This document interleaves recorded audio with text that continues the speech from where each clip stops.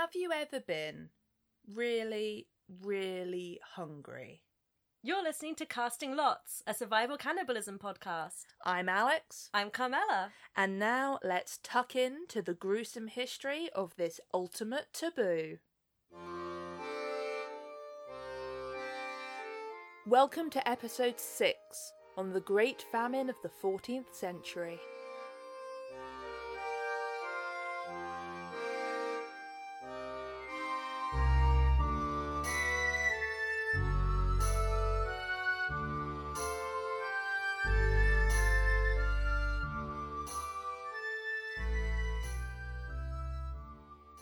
So, Carmela, would you like to hear me just get really, really angry at historians for, 45 minutes? Yes, please. That sounds amazing.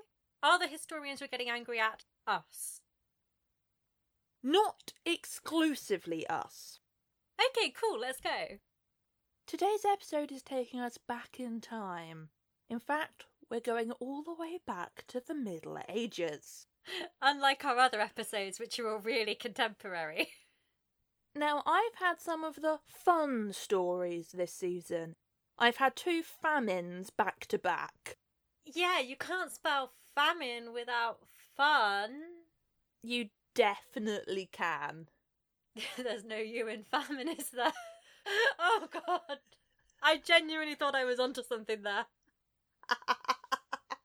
How was I spelling famine in my head? I don't know. Famoon. You were doing it with a French accent. But of my 2 famines, this one does have more of a fun element to it. Okay. Is this because most of the sources are over 600 years old, so we don't have the first-hand accounts of human suffering? And the accounts that we do have been mitigated by time and distance. Yeah. That'll do it. But this episode also allows me to get back to my undergrad roots of just laying into historiography and accusing historians of being cowards. They are often very cowardly, I often say that. They really are. I was so tempted to email my old supervisor, just going, "Dear Dr. Goldberg, 14th century cannibalism. Alex, no further context." Who needs context? It's the perfect email to receive out of the blue, and not threatening at all. I didn't send this email, but I was very tempted. So, spoilers, we're doing the Great Famine of 14th century Northern Europe. I really need to come up with a snappier title. Yeah, that one doesn't make it sound very sexy. Unlike all our other stories. This is no Bills and Boone novel. I'm not interested then. Okay. Bye. Bye. No, go on, I'll let you continue, but I just can't promise I'll enjoy it. A lot of this episode is going to basically be me rolling my eyes at historical accounts. Which always sounds really good on a microphone. Case in point. But historians, you've got to love them. And not just because no one can decide the dates of this goddamn famine. It ranges from 1314 to 1322 with some consistency, but no one can actually agree the dates of it. And the Great Famine of 13... really doesn't come across well. Look, it certainly happened at some point that century. We can trim it down to around a decade. Just not a nice snappily titled one. I can't even do the famine of the 1310s, because it goes over to the 1320s. Honestly, they weren't thinking about me, were they? It's almost like when they all starved to death in Europe, they weren't expecting us to be making a cannibalism podcast about them later. Just inconsiderate. Always expect to have someone make a podcast about you. That's what I've learned in lockdown. It's worrying, but it's also true. So I'm going to go full academia now. What was that about you promising not to enjoy this episode? I'll sum up my argument in the introduction and then show my evidence later on. The argument in question: are historians cowards? Yes. In the 14th century, across the continent, there are dozens of chroniclers writing down the fact that people did a cannibalism. Just one cannibalism. One universal cannibalism. But oh no, it's a metaphor about religion. Oh, yeah. They love that one. I've seen that one a lot.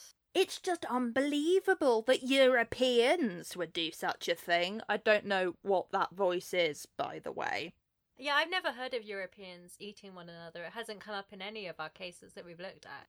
I know. People are starving to death.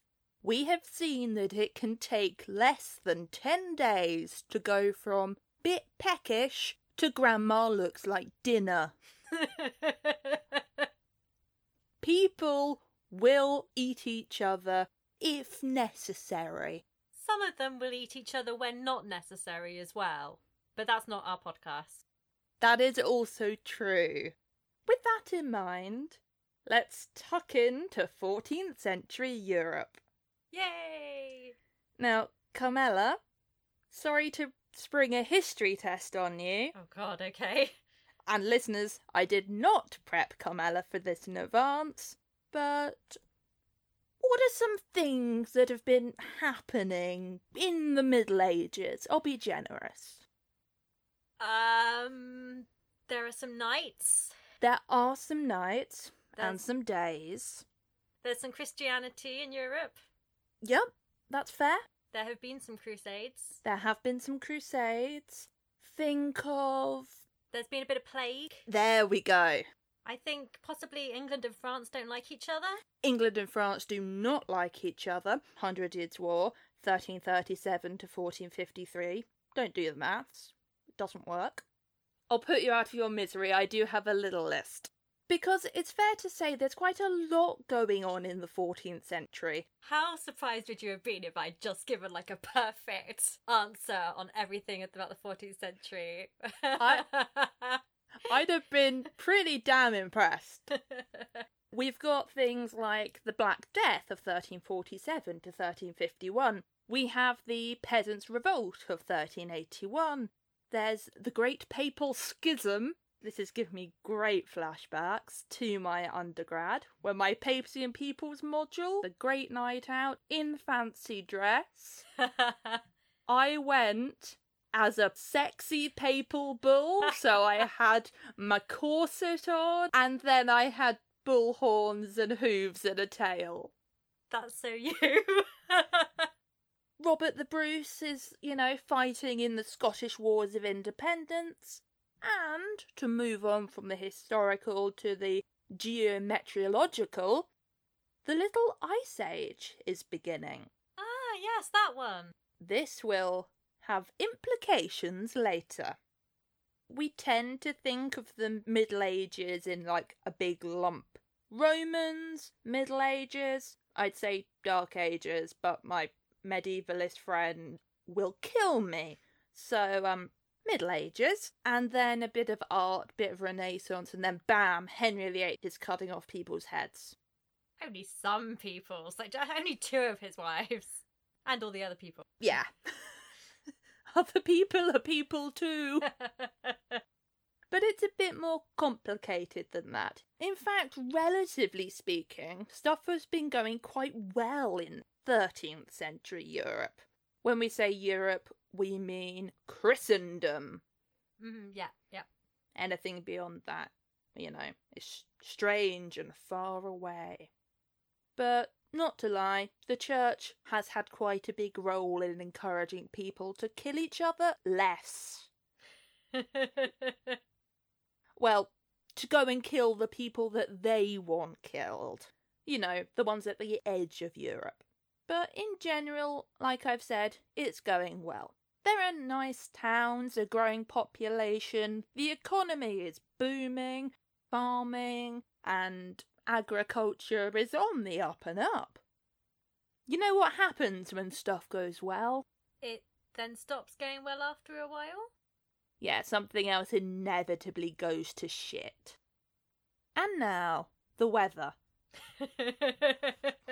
Sorry, please, sorry. Don't sue us, Night Vale, I had to. But we are getting a little meteorological. The 14th century sees the end of what's deemed the medieval warm period and the start of the Little Ice Age. That's good for growing crops. Yeah, climate change. But natural climate change, but... Oh, are you saying the current one is man-made? We covered this in Franklin. We did. Season 1, Franklin. Yeah, it's getting a little bit colder, which isn't good for farming, or in general. It's also speculated that the volcanic eruption of Mount Tarawera in New Zealand in 1314 or 1315, no one's quite sure, and the ash cloud that it produced could have exacerbated this, because volcanic eruptions have lowered global temperatures by up to 3 degrees for over a year after the disaster itself. Yeah, I've heard of this one. And 3 degrees doesn't sound like a lot, but only a half-degree change can severely mess up a harvest. So 3 degrees over a year is not good. To put it bluntly, the weather is shit. It rains and rains and rains for years, all over Europe. And if it's not raining, then the frosts are coming early or late. Something isn't right with the weather, and it rains so much that people start to think it's another biblical flood. Yeah, that would be my initial assumption too.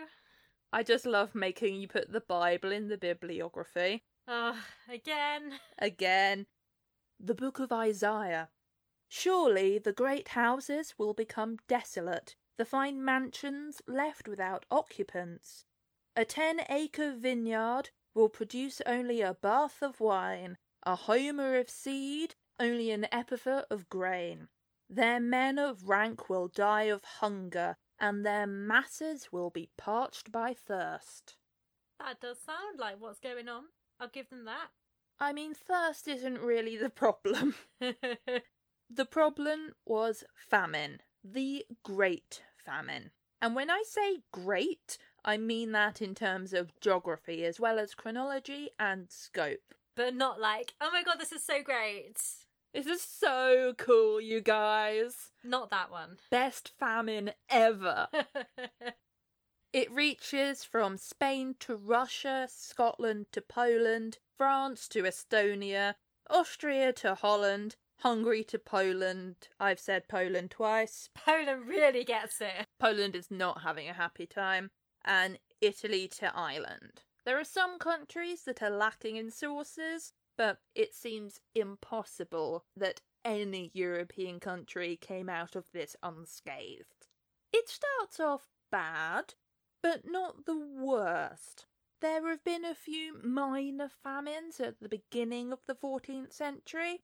For example, this is when the Vikings get ousted from Greenland, because farming there has become untenable. But things start to get really bad in 1314.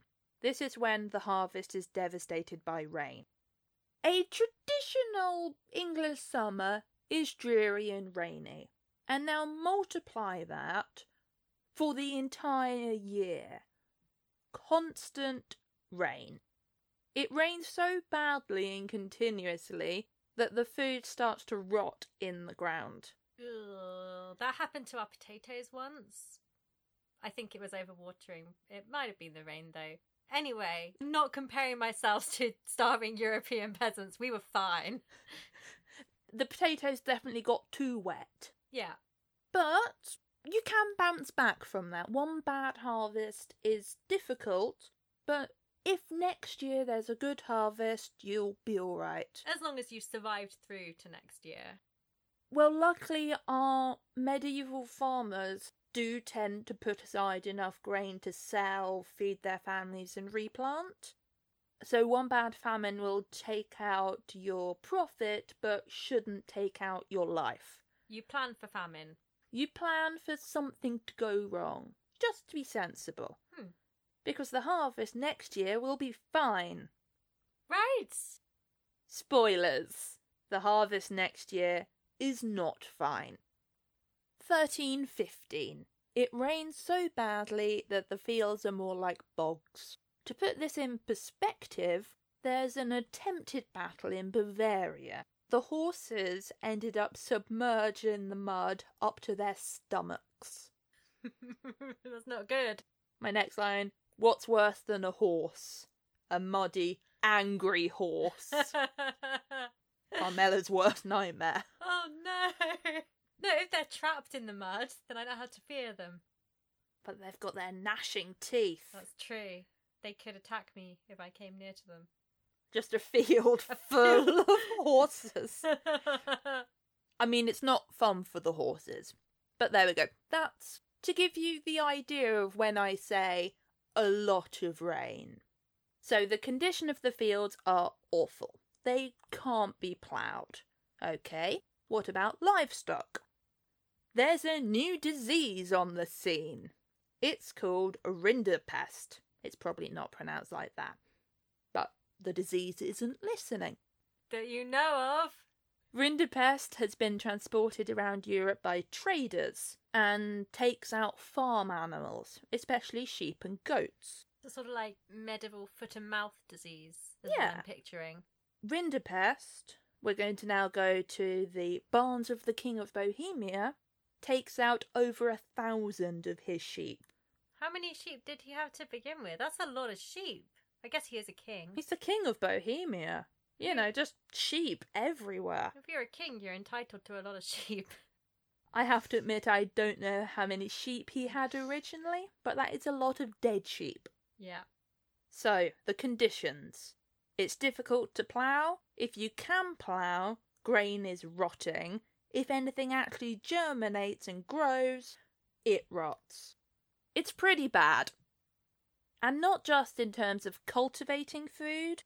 Think about coastal towns and, well, Holland. Yeah, Dozens of villages, farms and towns are just flooded out of existence.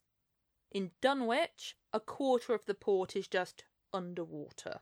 So we've got displacement, we've got the lack of land, a destitute and starving population, and now it's 1316, and guess what? what? It's still raining. Oh, okay. I thought something might have changed. Nah. Europe is now officially in a devastating famine, and it's all getting a bit, well, dog eat dog. Dog eat dog or human eat human? There's quite a bit of anthropophagy going on. The reason that this famine is so bad, to put it into perspective, is that for the vast majority of people, okay, peasants, an incredible 75% of their calorific intake comes from grain. I mean, thinking about what I eat, yeah, fair. Such as bread, pottage and ale. You just can't make up for that kind of loss, 75%. I mean, people try. They eat, quote, disagreeable plants. I've got quite a list coming up of alternative menus. Dogs, cats, horses, mice, bark, frogs, cloth, dirt, dung, acorns, cooking leather, and other, quote, unclean things. Not all of those were plants.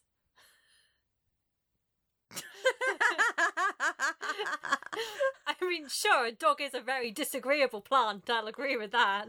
They were peasants, they didn't know what the difference was between a plant and an animal. Is it a turtle or is it a duck?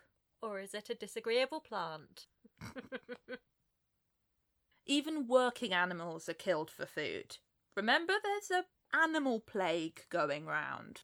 Yeah, I remember that one. So things are really down to the wire. Perhaps expectedly, food prices soar, and salt as a preservative skyrockets in price. Now, this isn't just because people are selfish and mercenary. It's almost physically impossible to manufacture enough salt at the time. It's too dark and rainy to dry salt out on the Baltic shore. So no one can grow food, no one can buy food, and no one can preserve the food that they have. Yes, that sounds like a problem. In the most comforting sentence that I can think to say, in England, Parliament steps in to try and help. No! They try to artificially fix prices. It doesn't work. And there's an epidemic taking advantage of the situation too. I mean, in this day and age, clearly diseases are vindictive and do things on purpose, rather than just being facts of life. Imagine living in an age when a virus was given motivation. Yeah, where a virus could be like... defeated by a strong battle against it. Yeah, and where if you succumb to a virus, then that's like an act of political disobedience, because you don't really believe in your country. Can you imagine such a thing? Anyway, in 14th century Europe there's some typhoid, but there are actually dozens of illnesses that flourish during famines. You have pellagra, you have vitamin B deficiency, you can go blind because of vitamin A deficiency. I have all of these? Oh my god, this is the worst doctor's appointment I've ever been to! I'm afraid to say you've also got ergotism, because you've been eating dodgy bread. That's the one that makes you, like, dance and go mad. Oh, the dancing plague! You also have dysentery and scurvy. Whew, I'm not feeling too good, Alex. I might have to go home and lie down and die. Did I ever tell you about the time my university had a case of scurvy because the freshers weren't eating any fruit? Yeah, that sounds like freshers. Pestilence is said to account for 1 in 3 deaths at the time. And I'm one of them, apparently. Great. People are turning to a life of crime. Think Robin Hood, but less wholesome. The Kent Assizes, so the county courts, of 1316 to 17, report a mass rise in thefts. And surprisingly, not at all surprisingly, what's being stolen is mostly food and livestock. Yeah. Well, you know, I'm dying of all these diseases, so I do feel like doing some theft before I go. You might as well. Yeah. In Essex, Norfolk and Yorkshire, there is a 200% increase in crime. It's got nothing to do with the famine, it's just, you know, Essex. Sorry to any of our Essex listeners, but you know, the facts speak for themselves. There's also a war of Scottish independence going on, which isn't helping anyone in Britain, especially because both sides keep stealing the little food that the others have, and then setting the only dry fields in Europe alight. I wish the referendum had been more exciting.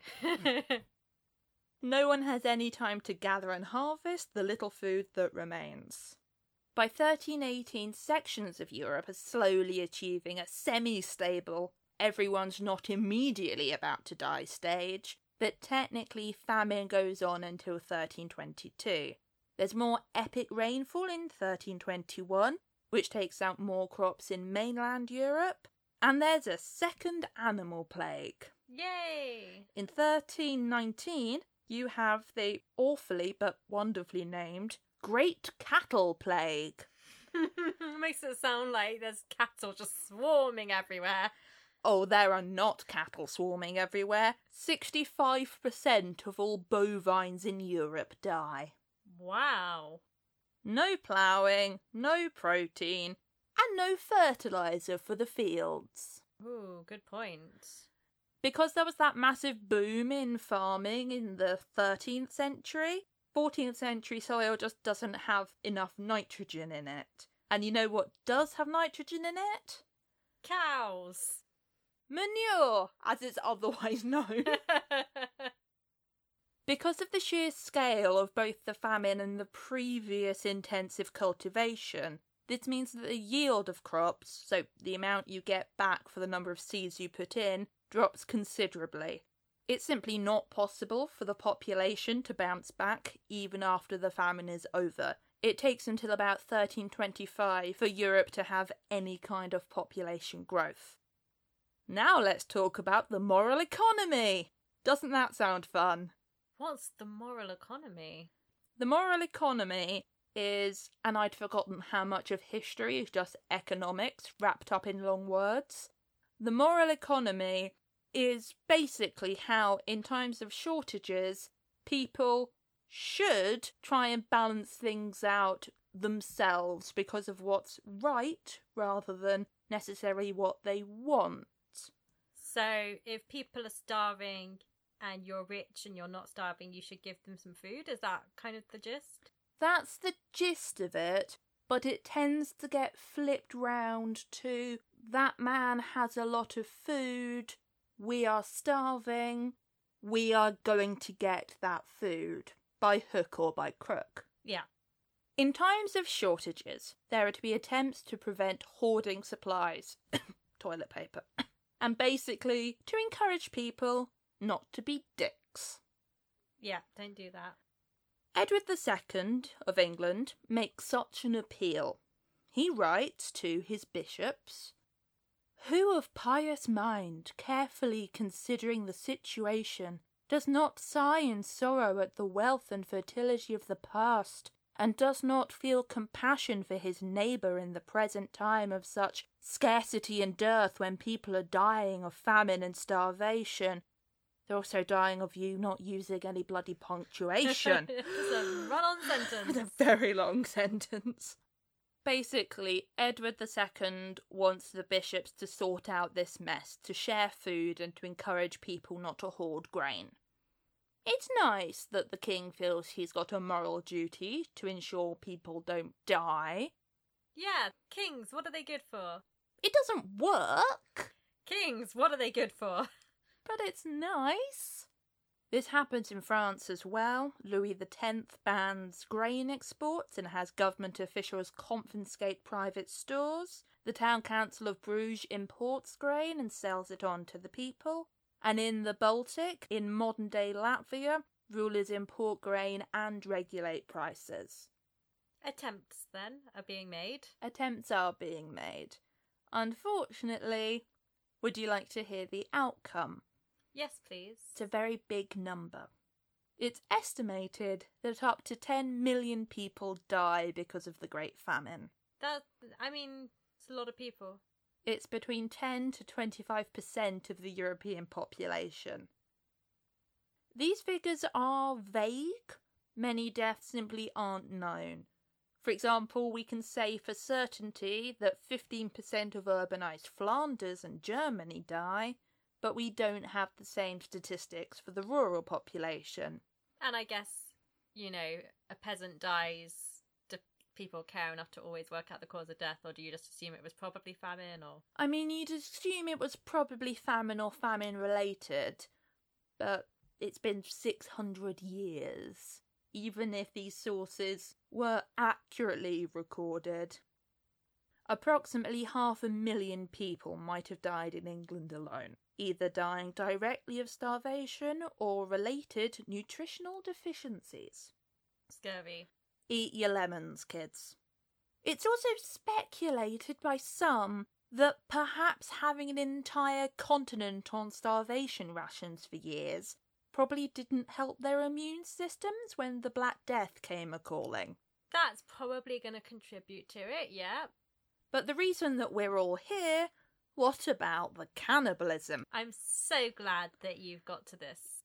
Now, our sources aren't great, but we've done enough research and know enough about famine to know how this goes. There's a quote from The Great Famine and Agrarian Crisis in England, 1315 to 22, because I do all the cool, fun reading, which says that we know hardly anything other than what the chronicles tell us. And this is true. We are very dependent on what was written down and who did the writing. Enter my man, John de Troclo. Hello, John de Troclo. He's a Benedictine at St Albans Abbey. He writes of the unclean things and writes that by 1316 there's people eating going on. He tells us of men and women furtively ate their children, and even strangers in many places. Wow, even strangers? Even strangers. And of incarcerated thieves recently coming among each other devoured themselves at the moment when they were half alive. Like in jail? In jail. Ooh. Who's going to feed the prisoners? Wow, that's brutal. There are explicit reports of cannibalism in Latvia in 1315, England in 1316, and Poland and Silesia in 1317. It stated that in Ireland, people were, quote, so destroyed by hunger that they extracted bodies of the dead from cemeteries and dug out the flesh from their skulls and ate it. Ooh, that's some old survival cannibalism. Like on the old bodies. Well, there are a lot of recently dead people as well. That's a good point. I mean, like, I assumed that eventually the flesh would decay. I wasn't like, oh, they're eating corpses that are 400 years old? Weird. Like 10 million people have died. I think the grave diggers are pretty busy. In Germany, certain people, because of excessive hunger, devoured their own children. And in many places, parents, after slaying their children and their children their parents, devoured the remains. In Poland, many ate flesh from the cadavers suspended on gibbets, which I really don't like the imagery of. No, like a sort of meat piñata kind of situation. Oh. In the Baltic, where the worst stages of famine ravaged until 1322, some, due to their extreme hunger, devoured their own children. It happens a lot. Remember we talked about typhoid? Yes, one of the many diseases that I have personally. That you have personally. How's it going? Well, I thought I'd be dead by now, so I'm just counting my lucky stars. We'll see if we can get to the end of the episode. What do you think happens to people who eat the bodies of people who have died from disease? Is it possible that maybe they catch the same disease? 10 points to Carmela. Yay. And so men poisoned from spoiled food succumbed, as did beasts and cattle who fell down dead from a poisonous rottenness. It's not explicitly talking about people eating, but with the sheer numbers of dead, you can put two and two together. Yeah. And this is where historians are fools and cowards. Because suddenly it's all, oh no, the cannibalism is allegorical of Cain and Abel. Or, they only meant it figuratively. Or, our favourite, that's barbaric and civilised people wouldn't do that. All this allegorical cannibalism, which we've been talking about, right? Yeah, it's all a metaphor for capitalism. Like, dudes, my guys, please, read a book. Listen to a podcast. Look at other famines. We know more than these historians. On this, I think it's fair to say that we do. If records say that people ate each other, at some point, people did eat each other. It happens more frequently than you'd think. Now, if there's one thing worse than a medievalist, it's a Victorian medievalist. Oh no, don't even start. I found the minutes from a Victorian anthropology meeting, and they discuss whether cannibalism had ever taken place in Europe. Carmela, here I need your help because I need a posh Victorian voice. I've got your back on this one. So if I could just have this sentence here from where it says posh voice. The subject is, of course, unpalatable to Europeans, and perhaps few will be inclined to believe in it. When, however, it is taken into account that the inhabitants of Europe were at one time quite as savage as those who have practised, or who still practice this crime, Surely the present generation need not blush to admit the fact. Thank you. I knew you'd do a good job at that. My special talent. They conclude that while there is some evidence that cannibalism happened, for example, in 1030... At 10:30 this morning. At 10:30 this morning commenced one of the most dreadful famines which has ever desolated France, and continued for 3 years. Men, so to say, went to chase after the men. I can never get through that sentence without laughing. That's not cannibalism. That's something else. Okay. Men, so to say, went to the chase after men. They attacked one another, not for robbery, but simply to produce food. I mean, of course, the British example would be, oh, well, the French were doing it. But even with evidence, they conclude that there's not enough evidence to say that cannibalism happened. And that's sort of how modern historians are reacting as well.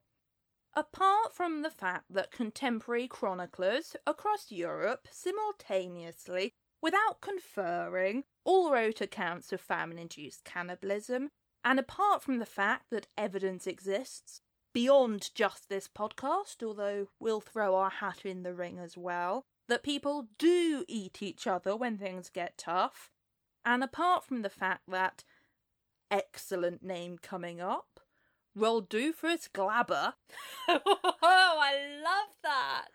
in the centuries prior, wrote of other examples of medieval famines resulting in survival cannibalism.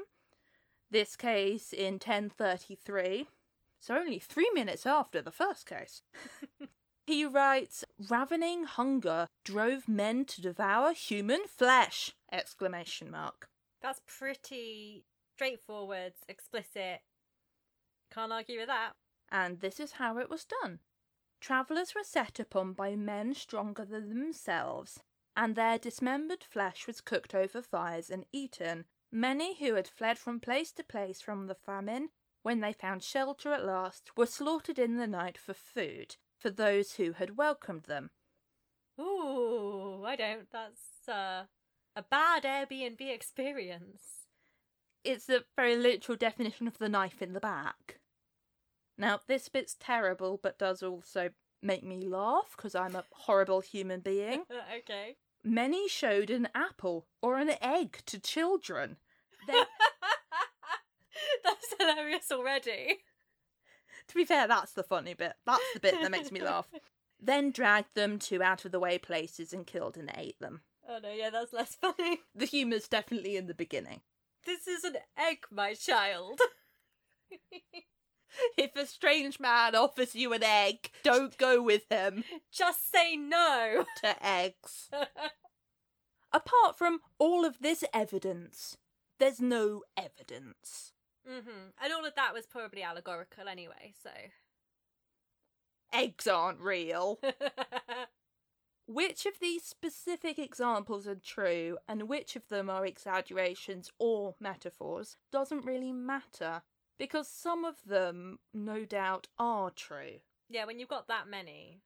If 10 million people are dying, people do resort to cannibalism. I mean, if we look at my last famine episode at China, you have numbers in the millions and dozens of cases of cannibalism. That's about all we've got for the Great Famine of 13 whenever. But the thing I find quite fascinating is how quickly famines end. While it takes years for the population to bounce back, once there are good harvests, then there's food again. And we don't tend to see a lot of legacy when it comes to, especially medieval famines. I've pretty much covered all of the sources we had about survival cannibalism. That's the end of the story. And even if it weren't, something a bit more devastating was coming up next. The unprecedented loss of the Great Famine of 1314 to 22 up to 25% of the population, is overshadowed by the Black Death, which kills a third of the remaining European population. Imagine living through a plague, with Scottish independence movement and the shortages of food and medicine being anticipated. Find it really hard to visualise that experience. I'm just saying there are a few parallels. Don't hoard food, but be prepared. Don't hoard food, because then the people will come and kill you and steal it from you, is what we've learned. Excellent point. To return to a less depressing major historical disaster, we don't see the impact of the Great Famine. There's a lot of scholarly articles and some books, but there's not a monument. There's nothing that tangibly remembers the famine for the lay folk, apart from one thing. Mm-hmm. A story passed down through the generations. A story of children abandoned in the woods because of a great famine sweeping the land. A woman who plans to cannibalise them. Hansel and Gretel! It's speculated that the origins of Hansel and Gretel are from the Great Famine and show us the fears and the horrific reality of the Great Famine. Yeah, when the witch shows them an egg. Because it's the House of Confectionery. It's one of those Haribo gummy eggs.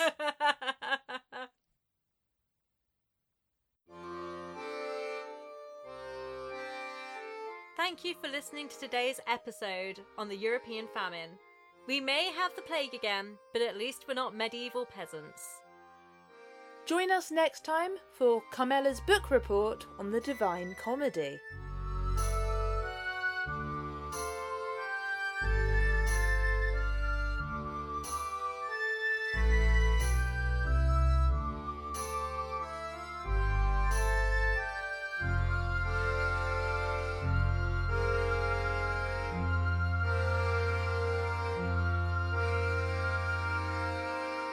Casting Lots Podcast can be found on Twitter, Instagram and Tumblr as @CastingLotsPod and on Facebook as Casting Lots Podcast.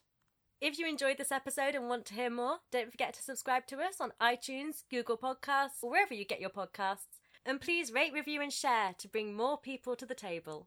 Casting Lots, a survival cannibalism podcast, is researched, written and recorded by Alex and Carmela, with post-production and editing also by Carmela and Alex.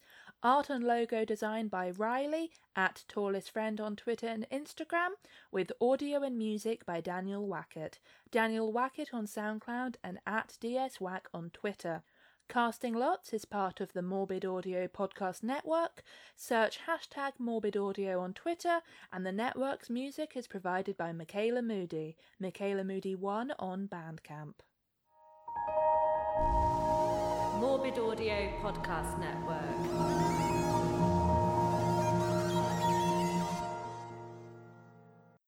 They discuss whether It it's... sounds like you time travelled It and really- turned up in this meeting. Where would you go if you had a time machine? I want to go to the Victorian Anthropology meeting of 1882. It's like, sure, okay. You don't want to see anything else? Do you want to find out who Jack the Ripper was? Do you want to do any of this? Nope. I want to go and argue about cannibalism with old white dudes. I don't even want to go back and prove the cannibalism happened. I just want to tell people it did.